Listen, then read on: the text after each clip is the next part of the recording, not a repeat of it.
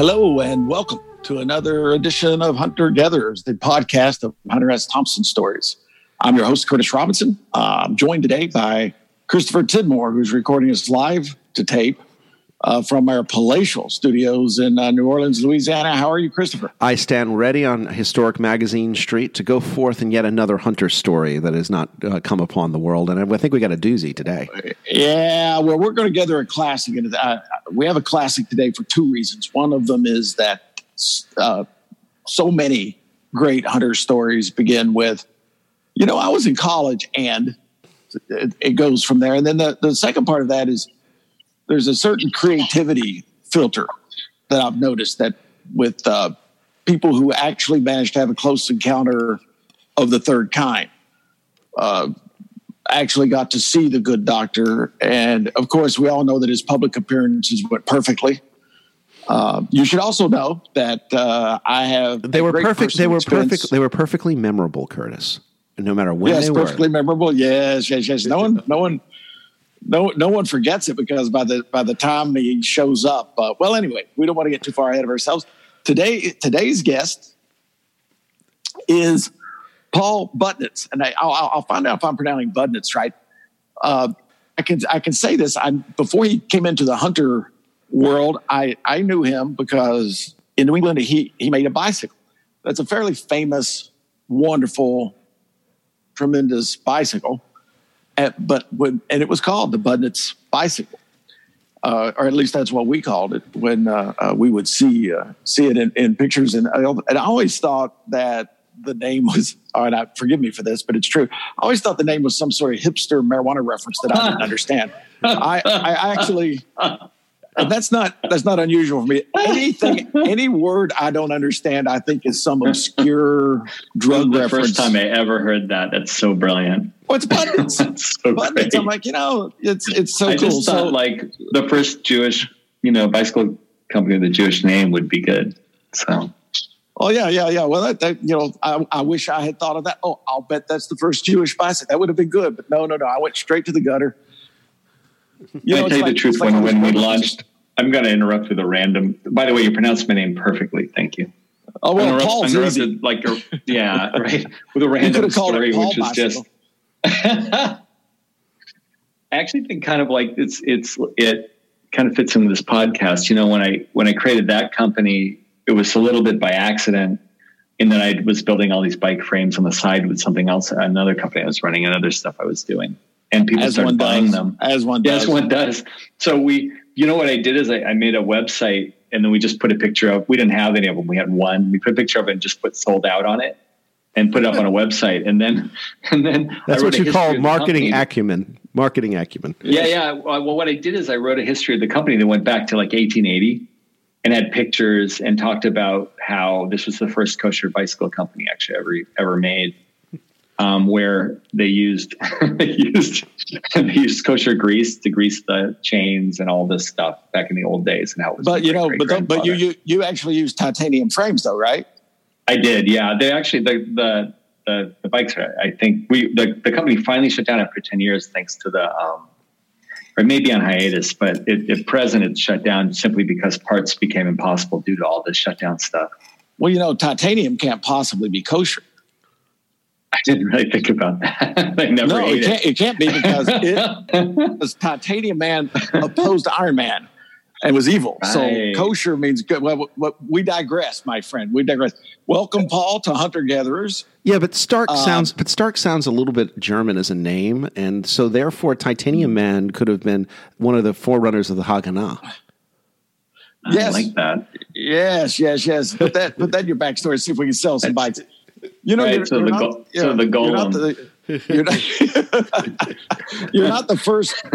first biker we've heard that has a Hunter Thompson story. You might be the first bicyclist that has one.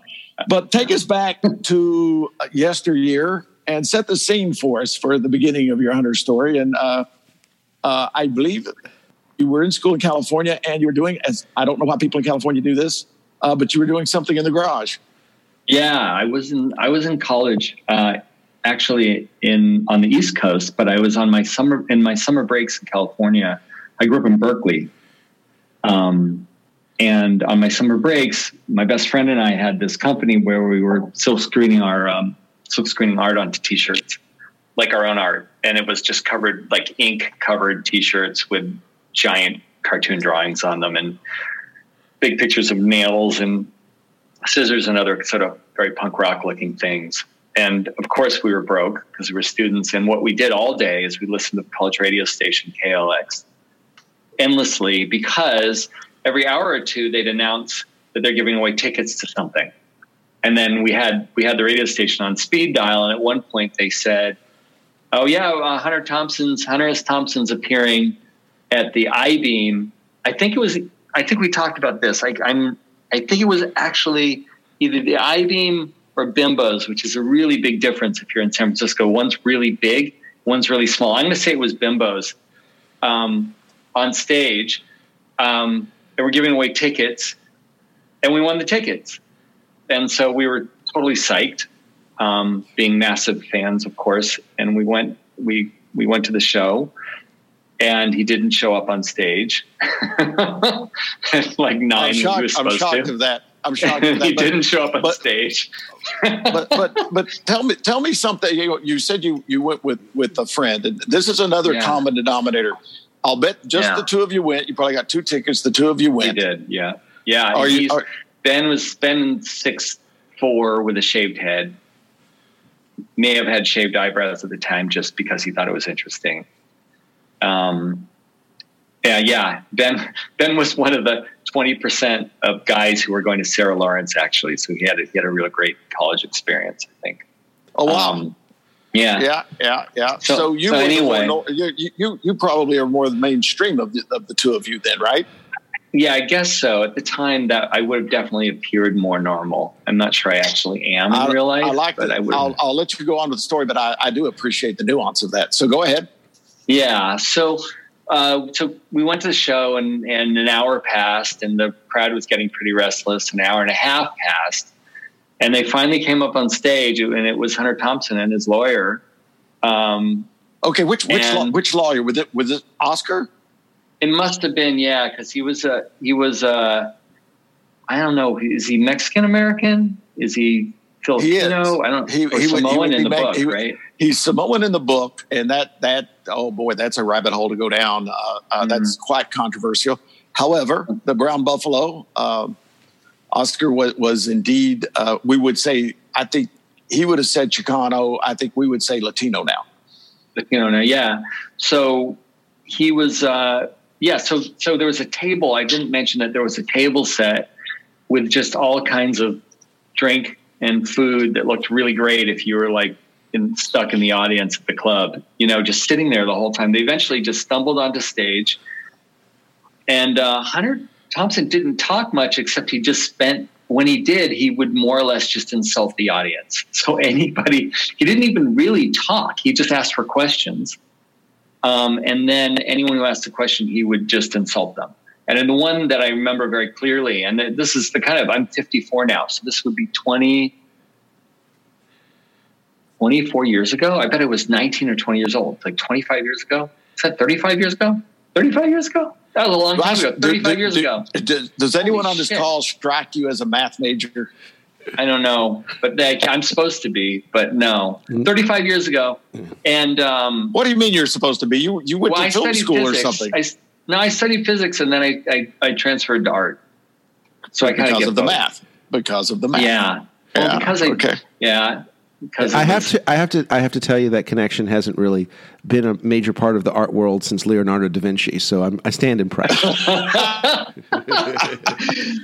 Well, it was funny. I went to the dean and said, I'm going to drop out of college. And he said, well, what would entice you to not drop out? What are you spending your time doing? And it turned out I was spending all my time making movies. So they switched me to art major, and I got through.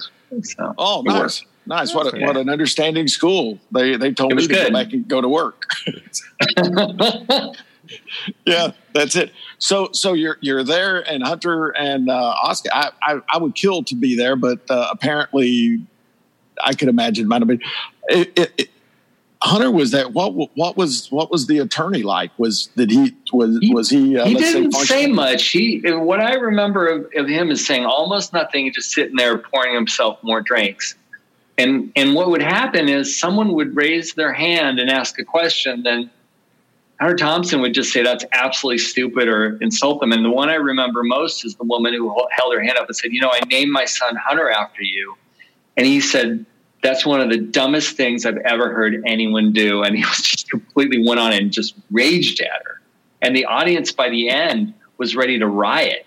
Like it had turned into like from a Hunter Thompson love fest to like, I think they were going to kill him by the end. And I think Ben and I loved it, to tell you the truth, because it was such a weird, because I don't remember a lot of experiences from that time as sharply as I remember this one, and it was definitely really unique for someone to get up on stage and just kind of like sit there and then insult everyone and then leave. Who paid to get in? I guess maybe we didn't pay to get in, so for us it was like, you got nothing to complain about there. And I think speed dial on that was frowned upon by radio stations too. I think so. You even gamed the system to get in. So I guess that you probably had it coming. Well, that was most of our entertainment that summer, I think. So you said you were a fan trying to get in because you're listening to the station. Mostly it's rock and roll shows. Yeah, punk shows, rock shows, stuff like that. Now, what did you read at that point? I mean, when you, I always people, what did you read up to that point? Probably the Vegas book. I read. In fact, the really weird thing, man, is that like I reread Fear and Loathing Las Vegas before this podcast, actually, just because I was reminded of it, and I remembered every word. I don't know if you've ever read a book so many times that like you just remember every bit of it. And it was incredible, me realizing how many times I'd read that book over and over. And I read Hell's Angels. I read the Campaign Trail book. I read great interviews with him, more or less disparaging Tom Wolfe, which I thought were awesome. I can't remember what other stuff did he write? Because I probably made my way through anything else he did. But those are the three big ones, right? Well, when Shark Hunt came out, the collection of things, I thought that was the end, because I thought the only reason he would publish that much stuff in one book is that he was going to check out. Right. And I'm like, that's it. This is the world's longest suicide note. Turned out not to be. He went on for many years, but I always think, because Shark Hunt has that great story about Ruben Salazar, the story that he was working on when he went to Vegas. It's fantastic. I just reread that recently. It's fantastic, and it's one of the things when I'm recommending what people should read. I oftentimes say read that and then read the Vegas book, and that gives you an example of really good, in-depth, long-form magazine writing, coupled with what was actually in his head. Yeah. No easy task. Yeah. But the idea of rudeness to bad questions wasn't just in public. I mean, he really disappointed a lot of people who would come to Owl Farm and ask stupid questions, and you could get tossed. Wow. Yeah, I feel like we've lost the age of like big personality like that, where you lived your whole thing. And I think it's kind of sad, because it feels to me like he not only did he like embody all this stuff, and he was just this big personality, clearly, but also that he also infused he's just talking about all this stuff and was willing to be completely rude and in your face and the whole thing. And yet the whole thing has such an amazing sense of humor that you forgive absolutely anything, Yeah. And I feel like that is like so needed right now.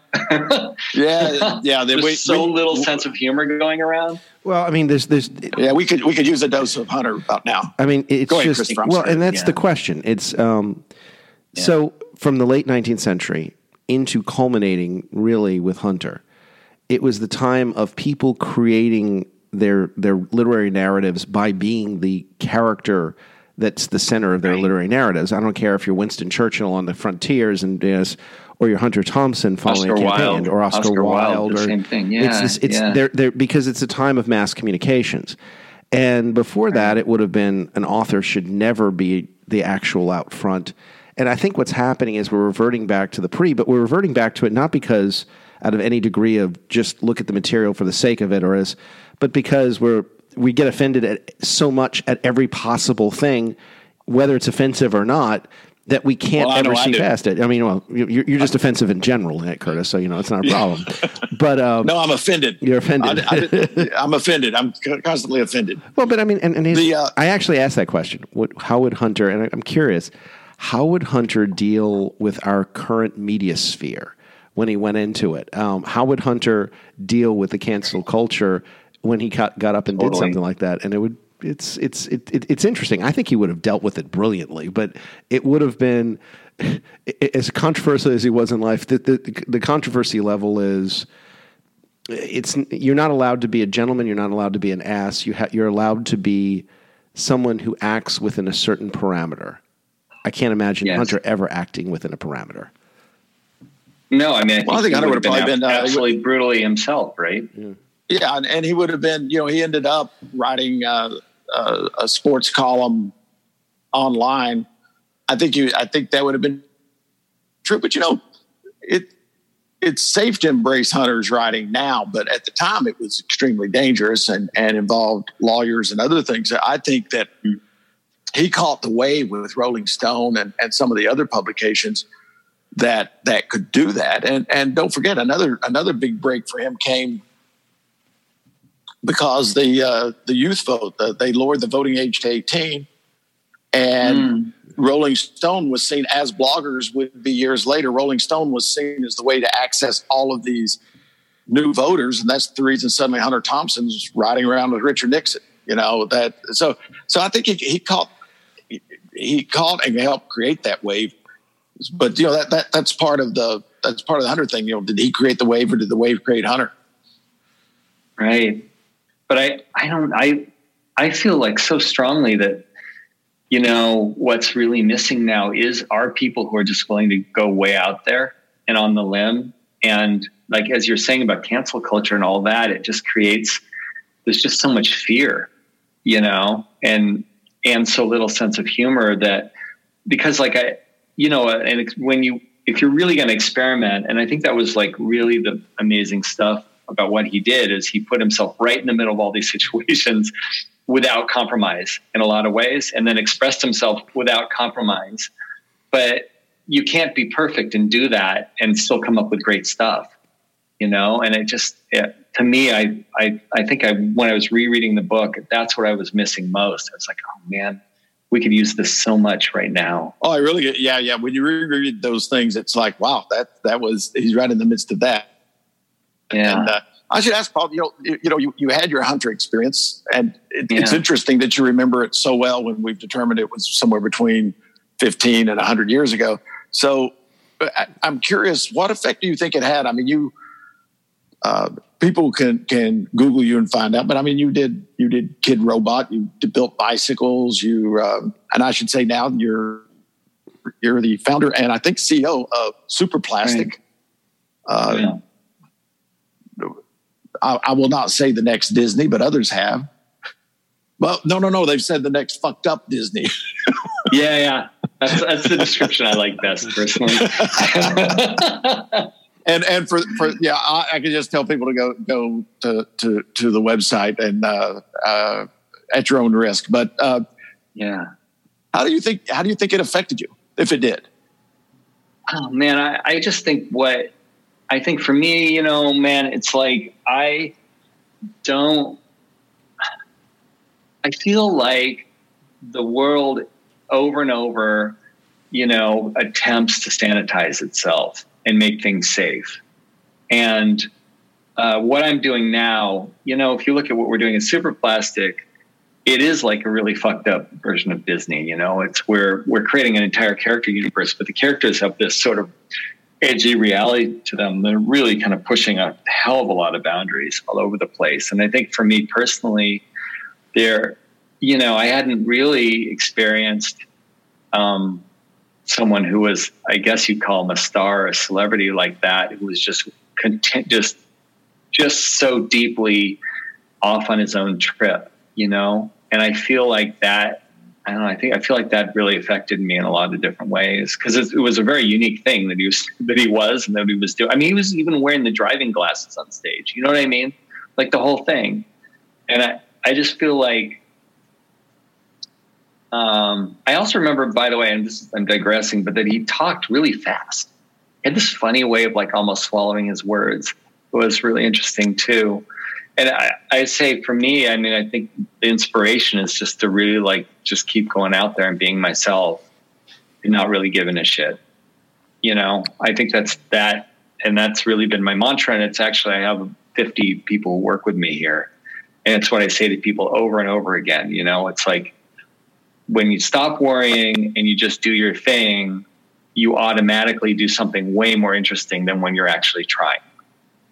And it just felt to me like, I don't know how that relates to him, but it just really felt to me like that's what I saw that night. You know, someone was just kind of doing his thing. I don't know if he was trying, but he didn't look like it, but it was pretty interesting. So well, it's also interesting. A writer and his lawyer are being promoted on a local rock and roll college radio station. I mean, right? Yeah, it's like come to think of it, that's odd. It was a punk station too, more or less. You know, this is the 80s. Yeah, then it makes perfectly good sense. Yeah, it does. I guess it's a pretty good transition. Yeah. So Paul, the clock on the wall says we should wrap this up. I'm sure we'll have you back. And I'm sorry that I thought your bicycle was a reference to marijuana. Oh, that's all right. You don't have to apologize. I think it's awesome. I'm all in. Thank you. And Christopher, are we good? We are good. It has been a pleasure, Paul. I can tell you that. Thanks, Christopher. Thanks, you guys. Thanks, Curtis. You have re-envisioned our individuality by coming on this show and reminding us the importance of Hunter and individuality. Yay. It makes me happy. Thank you. Yeah. Thank you much. I hope it was of some use. And Chris, hope we get to talk again soon. Hope so, too. Okay. Thank you. Ciao. Bye, everyone. Bye.